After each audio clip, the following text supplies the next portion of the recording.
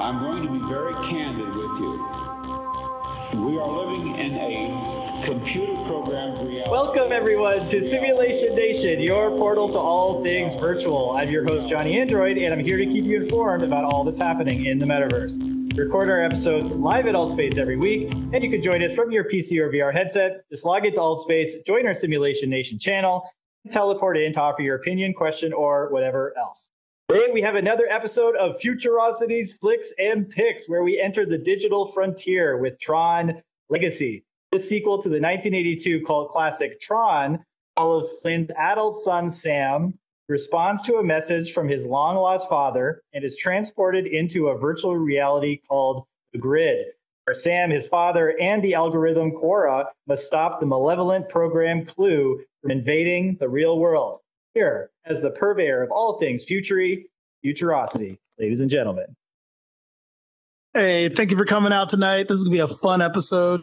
I always love anything related to virtual reality, technology, and the movies and more. All these things inspired what we see today. So look forward to digging in. Yeah, absolutely. I'm looking forward to this one too.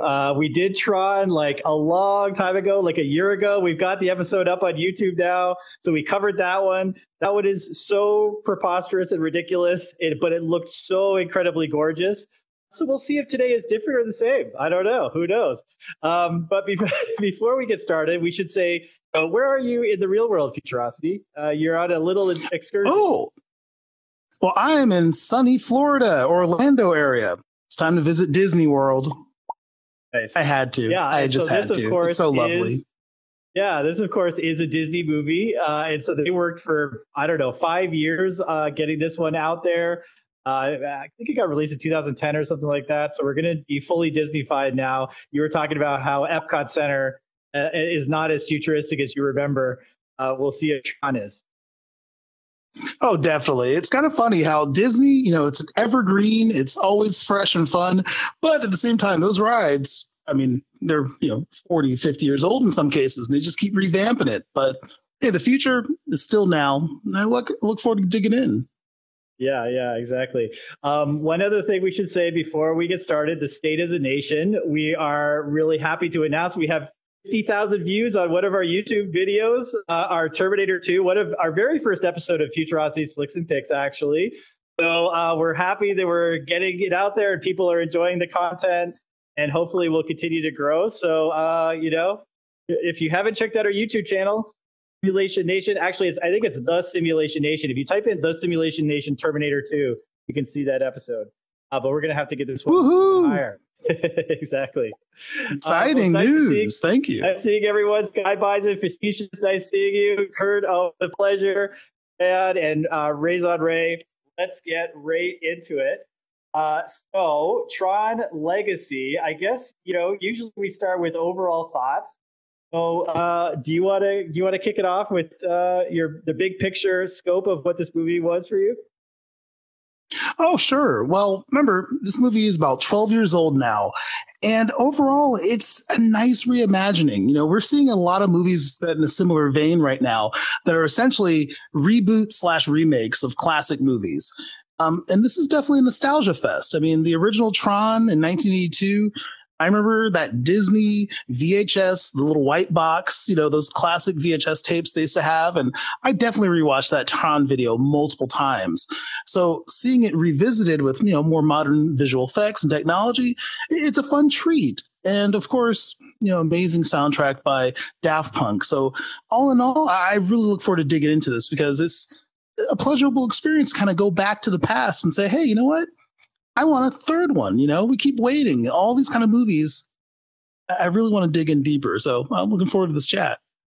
Yeah. So my overall thoughts are that I think it's sort of similar to the original in some ways, where I was just like totally blown away by the visuals of the original. Back then, digital graphics, those vector graphics they were doing, were so ahead of their time. We'd never seen anything like it. But when you really dug into the story and the mechanics of the story and the mythology, it's like, what? This is like absurd. And so I have to say that I think that the greatest sin that this movie committed was that it used the mythology basically of the original and tried to do a sequel to it. I really feel like they would have been better served maybe doing a reboot, taking the general idea of Tron, but updating it a little bit more to the virtual reality that we sort of have now, and or even what we were thinking about in 2010. And so I think like visuals in this movie are so mind-blowingly awesome in my mind. But when you start to think about the mythology and some of the logic of what's happening, it kind of falls apart for me in some instances. So, I think that's my overall thoughts. It's a mixed bag for me. Visually, I mean, A plus plus. This thing looks incredible. Story wise, it's a little shaky for me. And if anyone else had any thoughts or anything about the movie, please use the raise hand option, and we'll definitely want to get your opinion in here as well. So let's dive into the plot then. So did you want to sort of give a little your little brief synopsis? Sure. Well, we start off with Sam Flynn. Now, this is about, it's 1982 is the original version, and this one would have been contemporary, so it would have been around 2010. And Sam Flynn is the son of Kevin Flynn, who was, the main hero of the original movie, played by, of course, our very favorite, the Dude. Now, we actually see a young, rich kid create the biggest prank of all time. Essentially, we start off with Encom, which is the evil corporation from the first movie, but now it's even more evil and bigger than ever with their newest software releases coming out. Well, Sam, being a character of sorts, he decides to do his annual prank. He's kind of checked out after the mysterious disappearance of his father over 20 years ago. So essentially, he gets arrested for doing a prank in which he actually base jumps off the main building, releases a free version of their paid new operating system, and, well, his father's friend Alan bails him out of jail and says, hey, he's got a text. Oh, I'm sorry, a page. Oh my goodness, we have to go back because this is an old pager that his father's best friend had with him. And he got a text saying, hey, go to my old office, which was in the original arcade, Flynn's arcade from the first movie. So, of course, they investigate, and Sam finds himself transported into the grid. Now, a lot of people get confused. They always say, oh, the movie is Tron and the place is called Tron, but Tron is actually a character. And we'll get more into that in detail later. Essentially, it's a fish out of water story. We see Sam and he learns what it's like to be a user of computers within a world that's all digital, that's full of programs. So that's kind of the setup. We jump right in and we realize, hey, this is a deeper conspiracy and there's more things afoot over time. Yeah, absolutely. We're going to spoil the hell out of this thing, everybody. So if you haven't seen it yet, please go. But we always say that if you haven't seen it in 10 years, that's like the statute of limitations. We can spoil anything we want.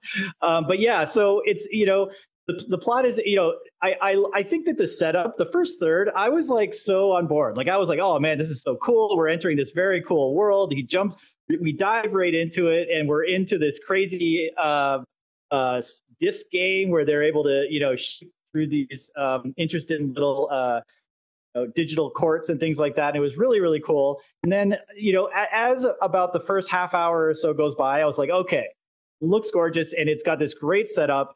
I'm going to need some explanation soon. And the explanations are going to either take it up a notch or it's going to take it down a notch. And so we finally end up meeting his father, Flynn, and we discover the sort of backstory of what's happened. And the backstory is essentially that he went in there with Tron, which is his security system, I guess. And then he created a digital replica of himself called Clue. Of course, Clue didn't have, I guess, the emotions of a human. He was just sort of this robot who wanted to create the perfect design for the perfect system. He's sort of robotics. He's like, I got to have the perfect system. So he wipes out our hero, Flynn, and Flynn has to go off into the wilderness of the simulation and kind of hide away. And there's he also, I guess there's a species that was created, right? Yes, it's spontaneously. It's isomorphic algorithms. And in Perfect Jeff Bridges, he's like, it's like bio-digital jazz, man. It's like, so you gotta love that the dude is in the Matrix. That's good in itself. So the challenge of the movie, of course, is to get back to the real world before Clue, who has taken over this entire simulation, has plans to make his whole army escape into the real world and take over the real world and make the real world a perfect system as well. And so that's sort of like the plan as we go through. That's the plot as we head into the Matrix style simulation. I don't know. How did you feel about that? Were you contented by it? Did you have some questions? Well, the thing is, the setup is really well done. You get to they introduce the main character, Sam, who's the son, and they just show he has a devil may care attitude. He's a billionaire technically, since he's the largest shareholder of the company, but he's irresponsible, drops out of school, plays pranks. So I set up the character nicely, but then when we get into the grid, that's when things kind of crumbled apart a little bit because we get into backstory mode. I like linear storytelling in a lot of cases because, hey, simpler is better. Just like, hey, just get to the point. I wouldn't mind seeing all the stuff that they discuss because every time a character talks about a mistake they made, instead of seeing the mistake, they tell us the mistake. And so it kind of loses some of its teeth. We understand that, Jeff Bridges' character, Flynn, he created a clone of himself, but it's a clone of himself in his late 20s. And now, since time has passed with him over 30 years, he's a 50-year-old man reflecting on the idealized version of himself in youth. And he realizes how wrong he was. But in many ways, I wish I had a chance to see a little bit more of it instead of them telling us every time. It's like, same thing with the isomorphic entities. They spontaneously appeared. Well, I would want to have a little more detail about that. I wouldn't mind seeing the linear story of Clue planning their destruction. Like Clue gets evil. We have all these character turns that only happen in dialogue. We don't get to see it many times. So that's a little disappointing in many ways. Yeah. And so for me, I think that there's one really big leap of faith or leap of logic that you have to accept to get into this movie. And there's sort of one in the beginning, the middle, and the end. So in the beginning, the idea is that this guy created a video game and he's created a software system.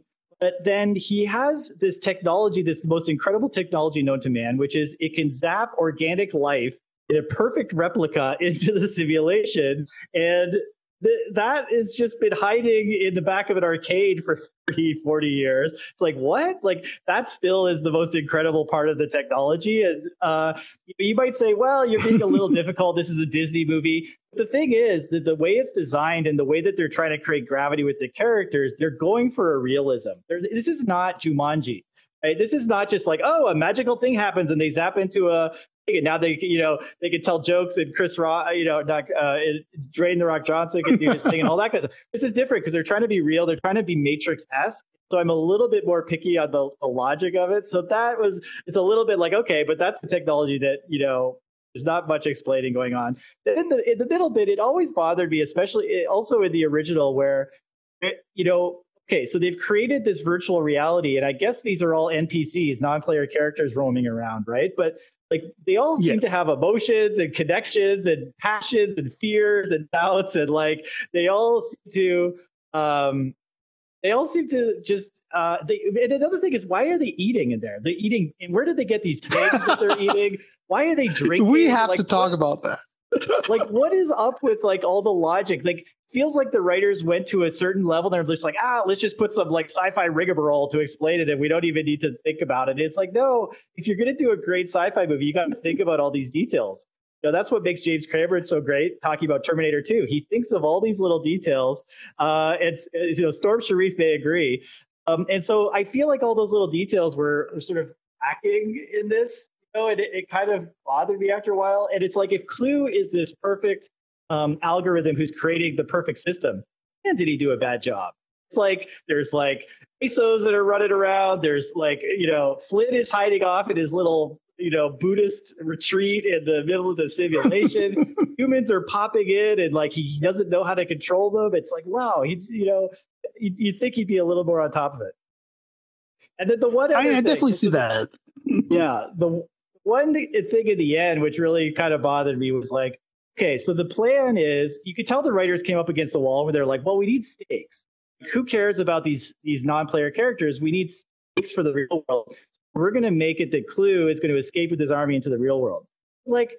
How is he going to just sort of, I don't know, all these people are just going to come out of nowhere and they're just going to be these organic beings? Where is he getting all this organic matter for these giant armies to take over the real world in the real body form? I don't know. I know I'd be a little picky, but it's these things like that kind of got to me. I know there's someone else out there who feels the same. Maybe it's Sarang 95 or Kurt, but I don't know. What did you think? Do you trust me?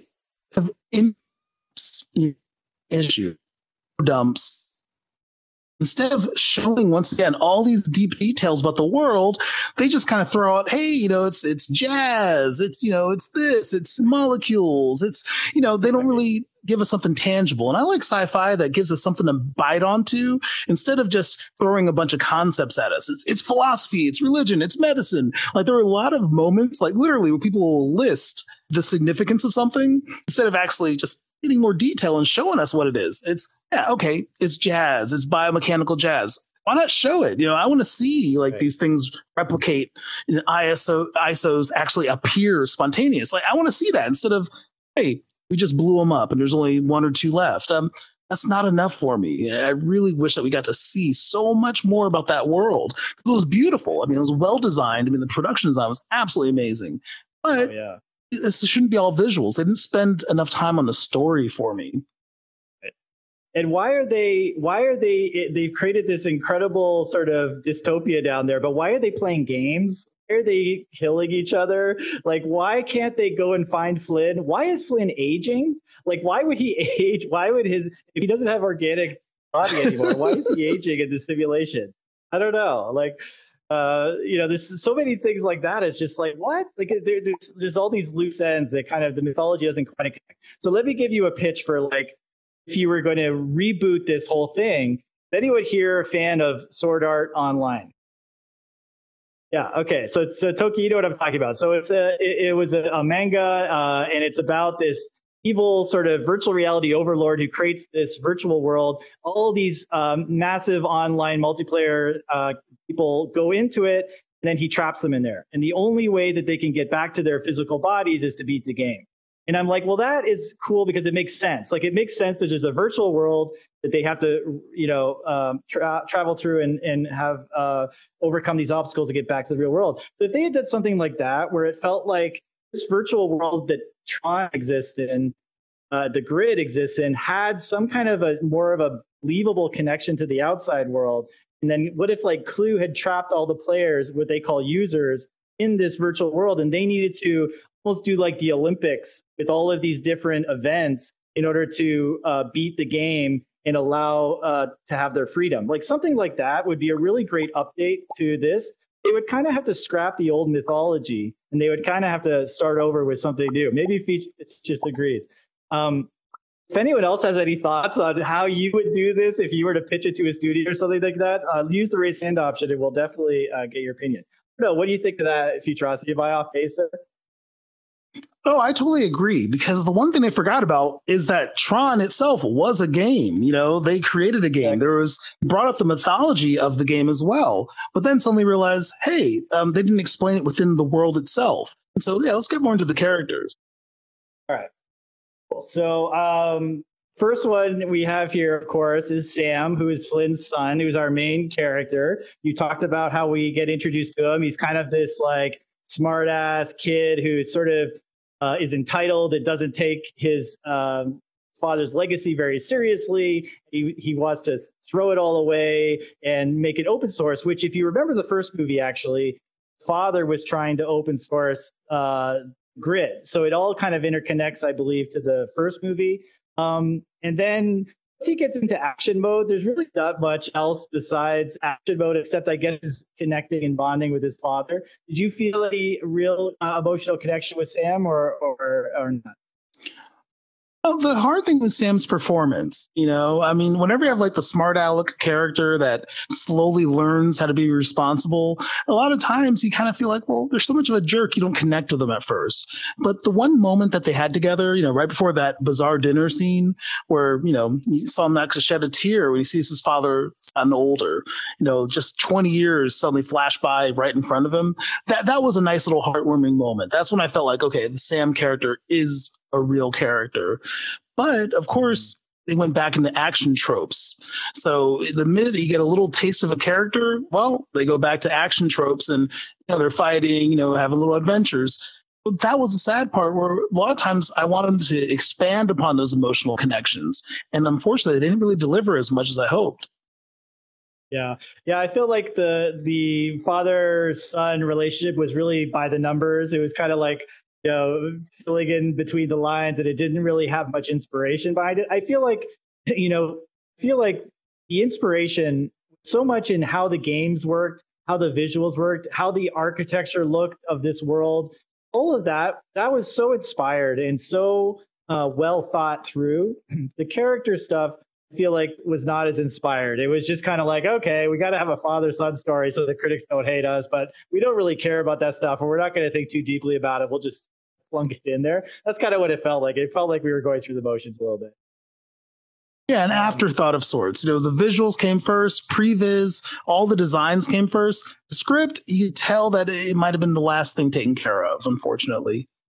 Absolutely. So for me, the most interesting character is still Finn, right? Who's from the first movie. Of course, Jeff Bridges is awesome.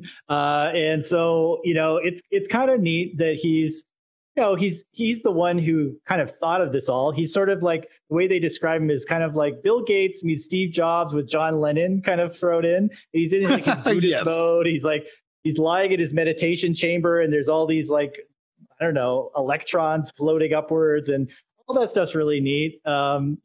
He's kind of become a Zen monk because he's been trapped in there for like 30 years or something like that.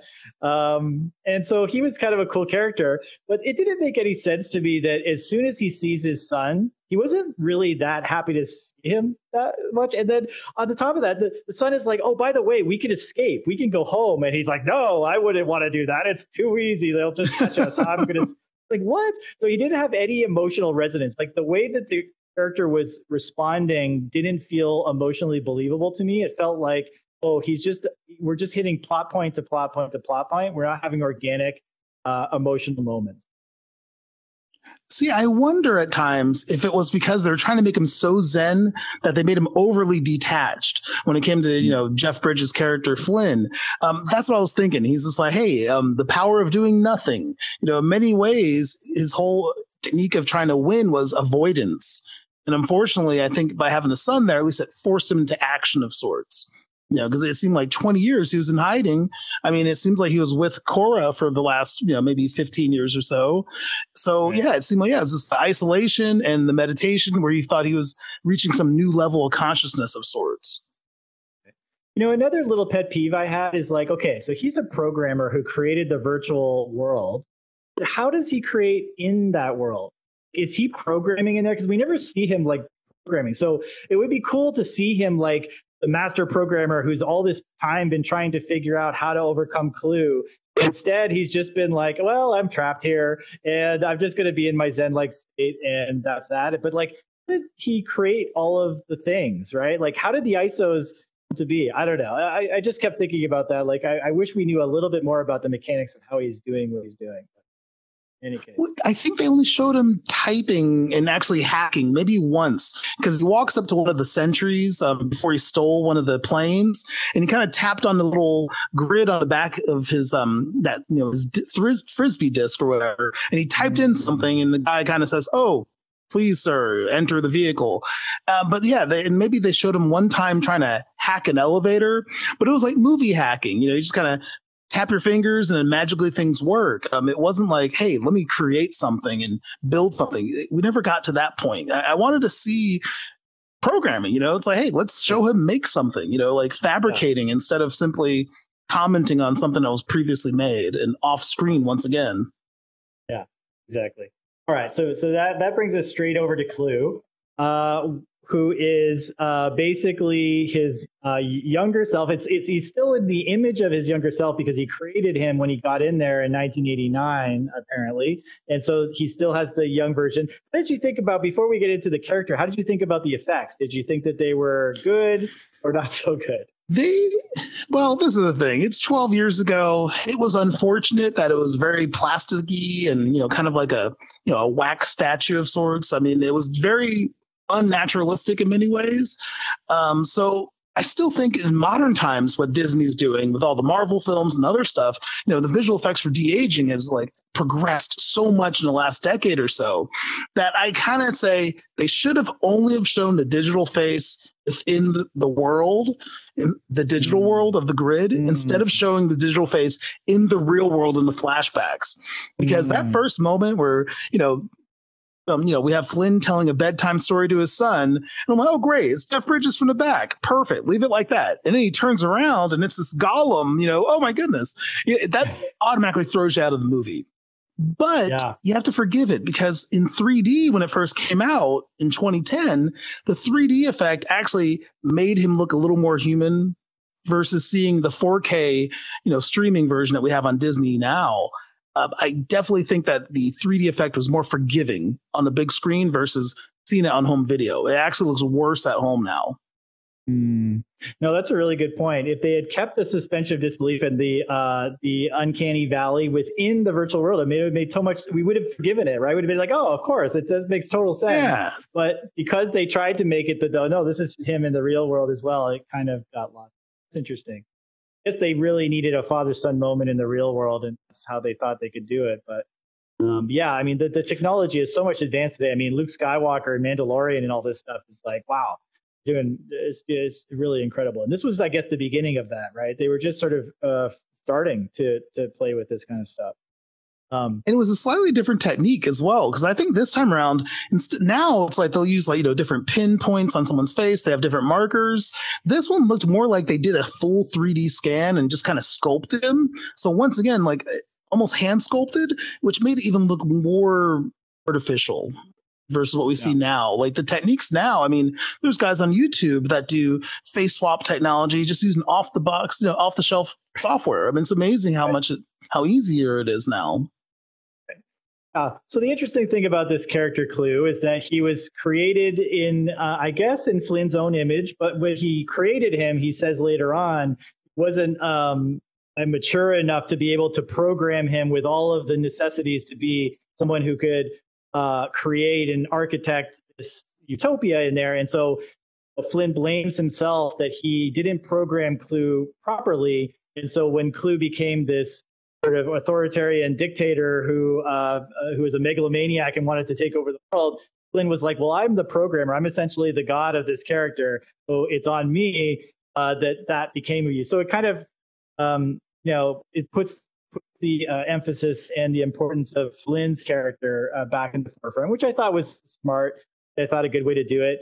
In the end, they sort of merged together, so it's almost like a yin yang. So Flynn, who maybe had some megalomaniac tendencies, but became the Buddhist monk, was the yin.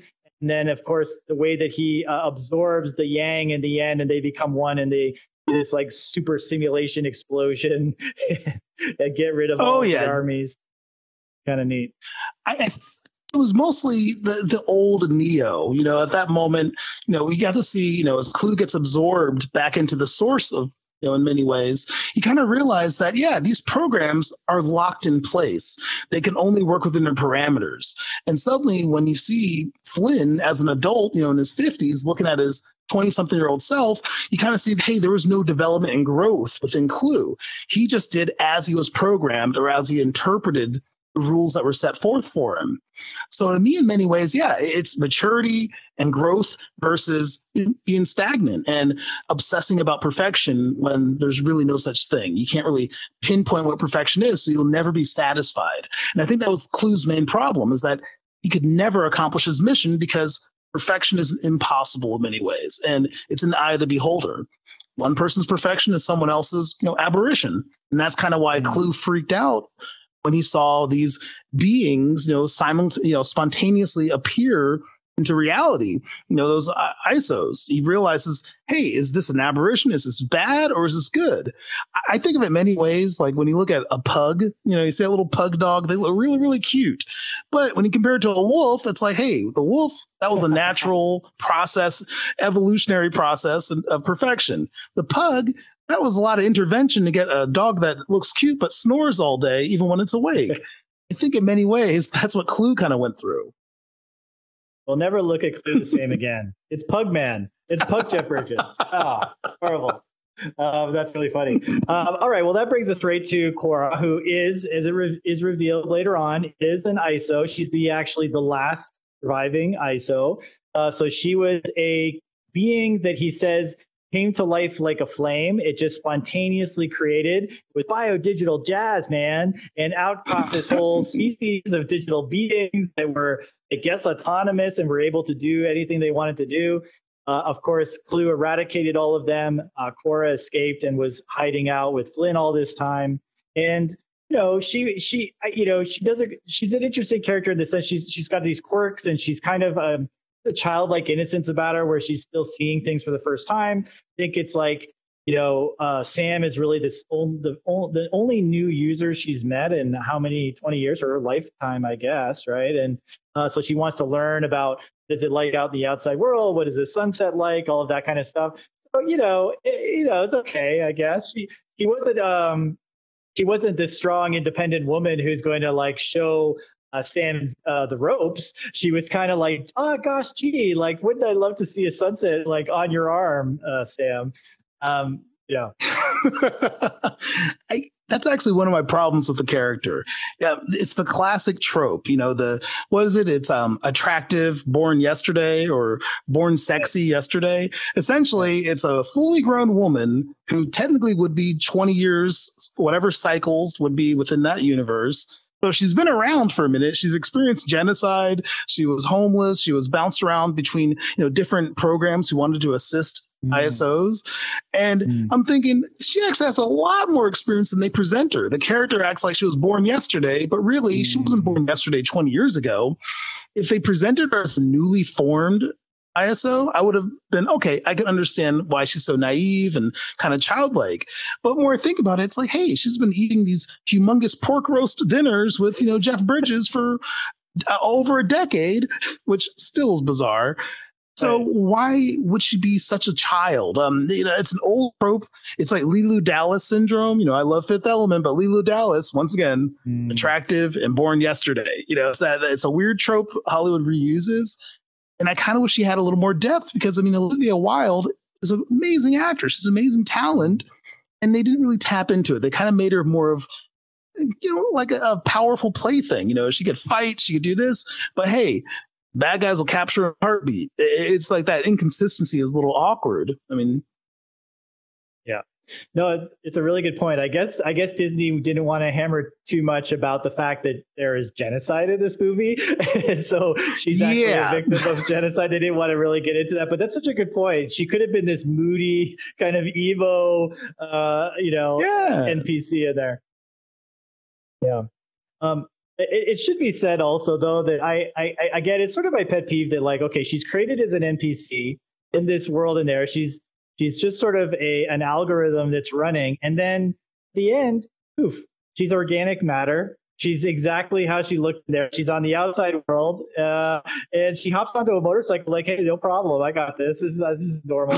And it's like, well, I don't know. It's a little bit too fairy tale like at the end. I would have loved to have it a little more grounded in some kind of a science or math or something, but I don't know. I didn't love that part of the movie. I agree. They took it one step too far for my taste.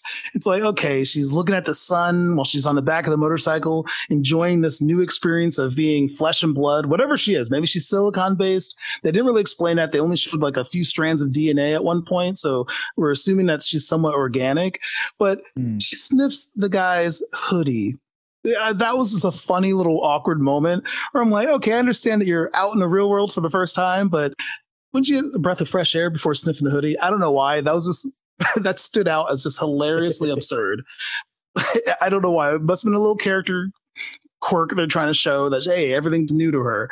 But the bond, like they try to present like a romantic bond between them. That wasn't really necessary. It seems like, okay, like you met this guy and literally this whole movie takes place within maybe like 24 hours within the real world. Right, so I just feel like, yeah, the bond was a little artificial. It's like, we don't always need a quote unquote love interest in every movie. Like, why not like mutual respect? Because that's just me. It might have been nice to have her stay in the simulation and then have a sad goodbye at the end, even. And they had to part ways because he knew that he could never live in that world or something like that. But because, you're talking about DNA, but suddenly now they were a arcade game company who created some software, and now they're a bioengineering company. It's like, well, it gets a little outlandish. To that point, though, also when the fact that Clue is going to take his army out into the real world, it would have been so cool, I think, if Clue had been using a connection with the outside world, which he knows he had because he's the one who used the pager at the beginning to get Sam in there.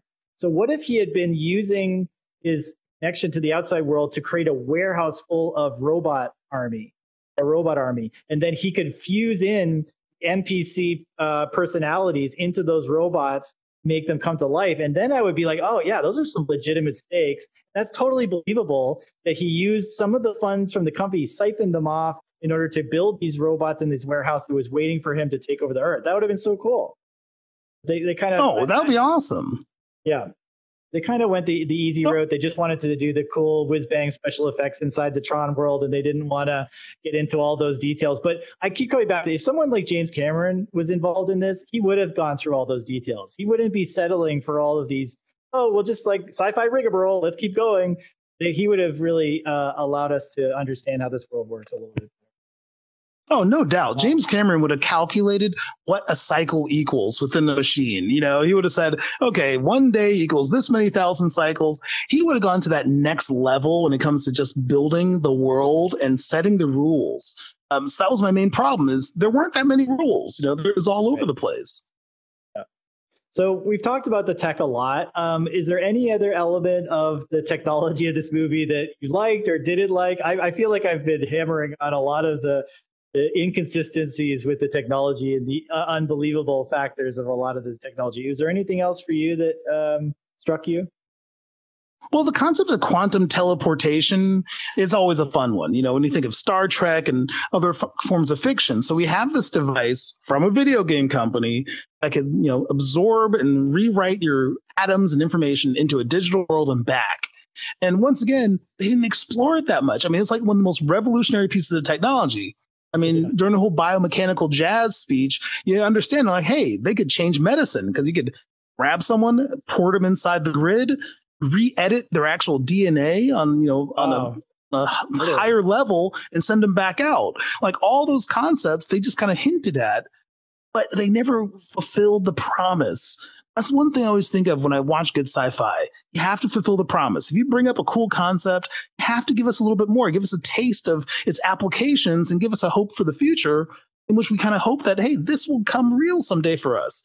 They kind of dropped the ball on it. They only gave us a taste when I really wanted a big meal. Yeah. You know, it's true that it's maybe because it was in 2010. And if you think about it, I think 2010 predated the Oculus, right? So weren't really having the deeper understanding of what virtual reality is that we do now, or even what Ready Player One was able to achieve. And so they didn't kind of have a lot of those ideas where you could shrink something or you could expand something really big or you could just blink out. Like, it bothered me that those ladies, those blonde ladies at the beginning had their little home that they had to go through. But it's like, they're virtual beings. They could just like blink out, you know, and then refabricate somewhere else or something like that. Like, there's no reason they needed to hide themselves in some kind of metal coffin on the wall. Like, they weren't robots having a body, right? That was funny. Having a day job when you're living in a digital world. Right. That's just hilarious to me. It's like, hey, we have off time. Let's go to the digital bar. Let's do it's kind of absurd to think about it. Like translating real world daily life into this digital world. It doesn't follow the same rules. And especially if it's a quote unquote perfect system, why would, you know, Clue create a system where people are doing 9-to-5 jobs if it's so perfect? I mean, that's absurd. Yeah. And speaking of the Zeus character and those blonde ladies, like, couldn't Flynn have told Sam, you know what? Actually, I designed those NPCs to be double crossers, so don't trust them. But no, it's in their program. That's so true. They're inflexible. They're programmed. Right. I did like that the Zeus character kind of was like Ziggy Stardust meets like, yes. You know, Rocky Horror Picture Show kind of stuff. Like I did like the Michael Sheen character. I thought he was a really fun character, but I just kept coming back to like, wow, they programmed a guy to be like this, and that they do like, what? I don't know. It's just, technically he was the second less ISO. That's the reason why he had more personality. Because remember, he had that kind of agreement of sorts, you know, he's like, hey, I'll rule the underworld. And then Clue, you do all the big stuff. So that was the thing. It's kind of like, hey, instead of killing him off like the rest of them, Clue just said, hey, it's easier to control the system than having, you know, someone running like the underground. That's what it kind of seemed like. Right. Yeah. Yeah. Yeah. And, I guess that makes sense. I also wonder why Clue, after all of these years, if he's, couldn't figure out how to track Flynn hiding in his little den. Like, I guess unless Flynn created some super defragging kind of like shield that was protecting him, it feels like, Clue could have figured that out. I don't know. That's a very good point. Because remember the light cycle that Sam borrowed from his father when he got to the city and he gave it to some, a homeless program, which was very bizarre. He gave the vehicle away, and then the bad guys were able to figure out the point of origin of it. I'm thinking, so for 20 years, you never got any piece of technology from Flynn that would have directed you that easily. It was almost too easy. It's like, hey, look, like, I don't know how a light cycle would tell you the exact starting point, but I guess since it's all programming, it would have just been recorded. But it still seemed like, they left that in the open. It seems like maybe we could address that earlier. Yeah, exactly. All right, well, we're back down to the point here, which is what was the message this movie was trying to convey to the audience? You kind of brought up an interesting point earlier. Did you want to elaborate on that? Yeah, it's just about the obsessive pursuit of perfection that a lot of us have in day-to-day life. In many cases, perfectionism creates more problems than it's worth. And it happens in real life every day. Either it leads to procrastination. It leads to sloppier work because you end up undoing the good work because you think, hey, nothing is better than the last thing. So I think a lot of times perfection destroys so many things. There's no such thing as a perfect system. But if you allow the complexities of chaos and natural selection to just do its work, a lot of times you get a better result. So for me, it looked very much as a story of one character who had ideals when he was in his 30s, late 20s, and he realizes 20 years later that, hey, you know what? I'm not that same person anymore. But unfortunately, because of perfectionism, you become inflexible and you kind of see the forest for the trees kind of thing. I think that's what the main story is. It's just continuing the wrong path, never progressing. If you have perfectionism, once again, you're not going to change. And I think that was the problem with Clue. Clue was set in stone and he kept repeating the same mistakes over and over again until the system itself kind of collapsed on itself. I mean, in many ways, Jeff Bridges' character really didn't have to do that much. It would have collapsed on its own at the rate Clue was going.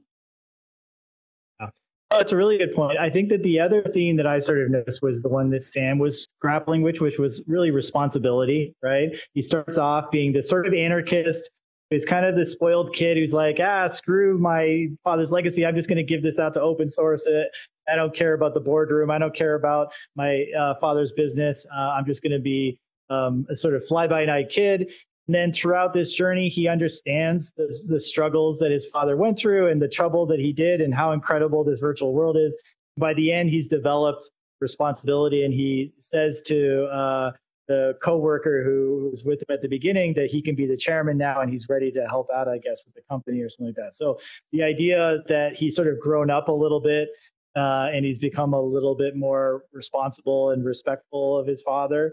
That sort of seemed to be the arc. So the way that you could sort of tie that into the virtual world is that we have so much power at our fingertips to create entire universes, and we have to be responsible with those and not just treat them sort of willy-nilly. And we have to use this power responsibly, kind of the Spider-Man thing, with great power comes great responsibility, something like that. But I think we're giving the movie too much credit to get too deeply into the message, because the message was like cool shots, awesome, awesome machines and virtual games and like really dope, clubs in the metaverse, basically. All right. Well, pretty much. I think you know what time it is. Wow. It's wow score time. I don't need to say it, but I will one more time. 0 wows is like, what the hell did I just watch? 10 wows is the greatest movie ever. We want everyone to vote. Kurt, it looks like it's up to you. We will start with you, Futurosity. What do you give it out of 10? Well, I'll tell you the truth. It's 7. I've rewatched this movie multiple times without realizing it. It was just easily accessible over the last couple of years. And it's always a fun ride. It doesn't answer every question that I have, but visually and music wise, it's a nice little package. And sometimes I realize I've watched the movie just playing in the background while doing something else. I mean, it's a fun new movie that just reminds you, hey, they're having fun. It's a nostalgia fest. It's definitely what is designed for a certain generation. I think that's why ultimately they didn't make another sequel, because a lot of folks, I don't think everyone really dug the movie. They just kind of felt like, okay, it was a nice little ride. And it's a fun ride. That's the only way to describe it. I mean, I don't think it's that deep. They really didn't attempt to go deep. But just for entertainment and enjoying just exploring that world and just seeing it, I think a 7 is fair. It's not perfect, but it's still fun. Yeah, no, absolutely. That is very fair. Kurt, if you have your WoW score, let us know. I think for me, I've just spent the last 45 minutes or so hammering into all the things I didn't like about the movie. I will take this opportunity to say what I did appreciate. That is that, it really is an incredibly gorgeous movie. I mean, every shot, every building, every design is just like jaw-droppingly awesome. And it's such a cool vision of this, I don't know, this metaverse, right? This sort of virtual metaverse. And so I feel like I could put it on mute and I could just watch the imagery and that would do it for me. So I, believe it or not, am giving it a 7.5. We're going 7.5 with this baby.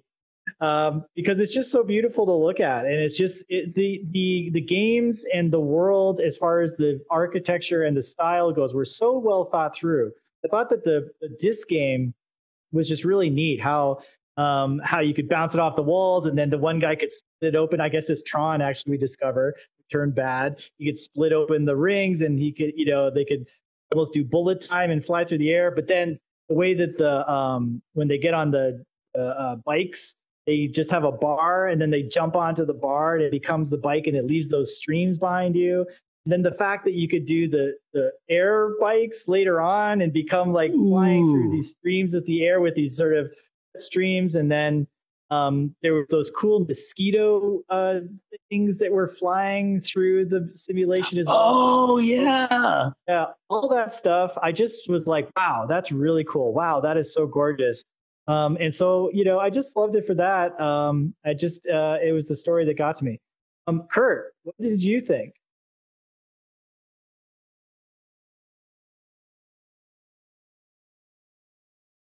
Can you hear me? Can you hear me? Yep, we can hear you. Okay, great. Thank you. Yeah, I agree with Futrosity with the being a 7. Storyline was all over the place a little bit, and the discontinuity on things just drive me nuts. And so it didn't take me back to the other movie very much. And then, why is it called Tron? Yeah. Thank you. Yeah, we should bring that up. Yeah. Yeah. I'll give you one reason why it needed to be called Tron, Kurt. Money. Franchise, toys, legacy, bringing in the dads who want to go watch it with their sons, and because it's gonna be a nostalgic trip. That's it. That's the only reason. Otherwise, they could have made a better movie, not connecting it to Tron. Except the bikes. The bikes are damn cool. The bikes that zip along. Beautiful. The character named Tron. That was the whole deal, right? Yeah, that was the weirdest part. It was Bruce Boxleitner, right? So he was ignored almost. Yeah, it was ridiculous. So yeah, absolutely. Lightyear of Rivia. If you have, if you've seen Tron Legacy and you want to give it a score out of 10, now's your chance. Otherwise, we're sort of in agreement. We're in the 7 to 7.5 range, so not horrible. It had some redeeming qualities to it. But by no means did it connect. And I think that I agree with Kurt. That's why it didn't become a series. I think it just didn't connect with an audience. It looks like we may have Lightyear give his thoughts. Yes, Lightyear. Oh, hello, everybody. I only saw the original movie. Are you talking about something that's newer than the original? This is Tron Legacy, which came out in 2010, which was the sequel. Oh, okay. Because I saw the original one way back in the, what was that, the 80s when it came 82. out? 82. Yeah. 82, yeah. It was groundbreaking at the time for audio and visual and what they did with it at the time. I wish I'd seen the new one. I'm sorry I haven't. No problem. I totally agree. We covered Tron maybe a year ago or more now, and I agree. The visuals in that one were as stunning for that time as these visuals are for this time. If you haven't seen this movie, we don't love it, but the visuals are just as incredible, but more updated. So it's worth checking out. All right. So yeah, I guess that's pretty much it. Futurosity, how can people get in touch with you if they want to debate your opinion of Tron Legacy in the interwebs? Oh, please reach out to me. I'm on Instagram at Futurosity VR. Please. I love to chat, love to start fun conversations. Cool. And so thank you, Kurt and Lightyear and here everyone else. And thank you so much, Futurosity. We know that you're in Florida and you didn't even bring your headset. Florida, but you're so committed to Futurosity's Flicks and Picks and Simulation Nation that you went and bought a headset just for this event, and maybe you'll return it. Maybe not. Who knows? Wink, wink. But we really do appreciate you being here, Futurosity. We couldn't have done it without you, of course, because it is called Futurosity's Flicks and Picks. Thank you for that, and thank you everybody for teleporting in to this worldcast of Simulation Nation. Whether you were with us in virtual reality, listening to the podcast on Spotify or Apple Podcasts, or watching in glorious Technicolor on YouTube. And remember, please subscribe to our Instagram at Simulation Nation, Twitter at SimNationVR, and our Discord server. Join us next week for our comparison with the Truman Show movie and the Philip K. Dick novel, Time Out of Joint, that it may be based on. And we will have with us a guest from the Philip K. Dick podcast called Dickheads. Until then, stay plugged. Bye, friends.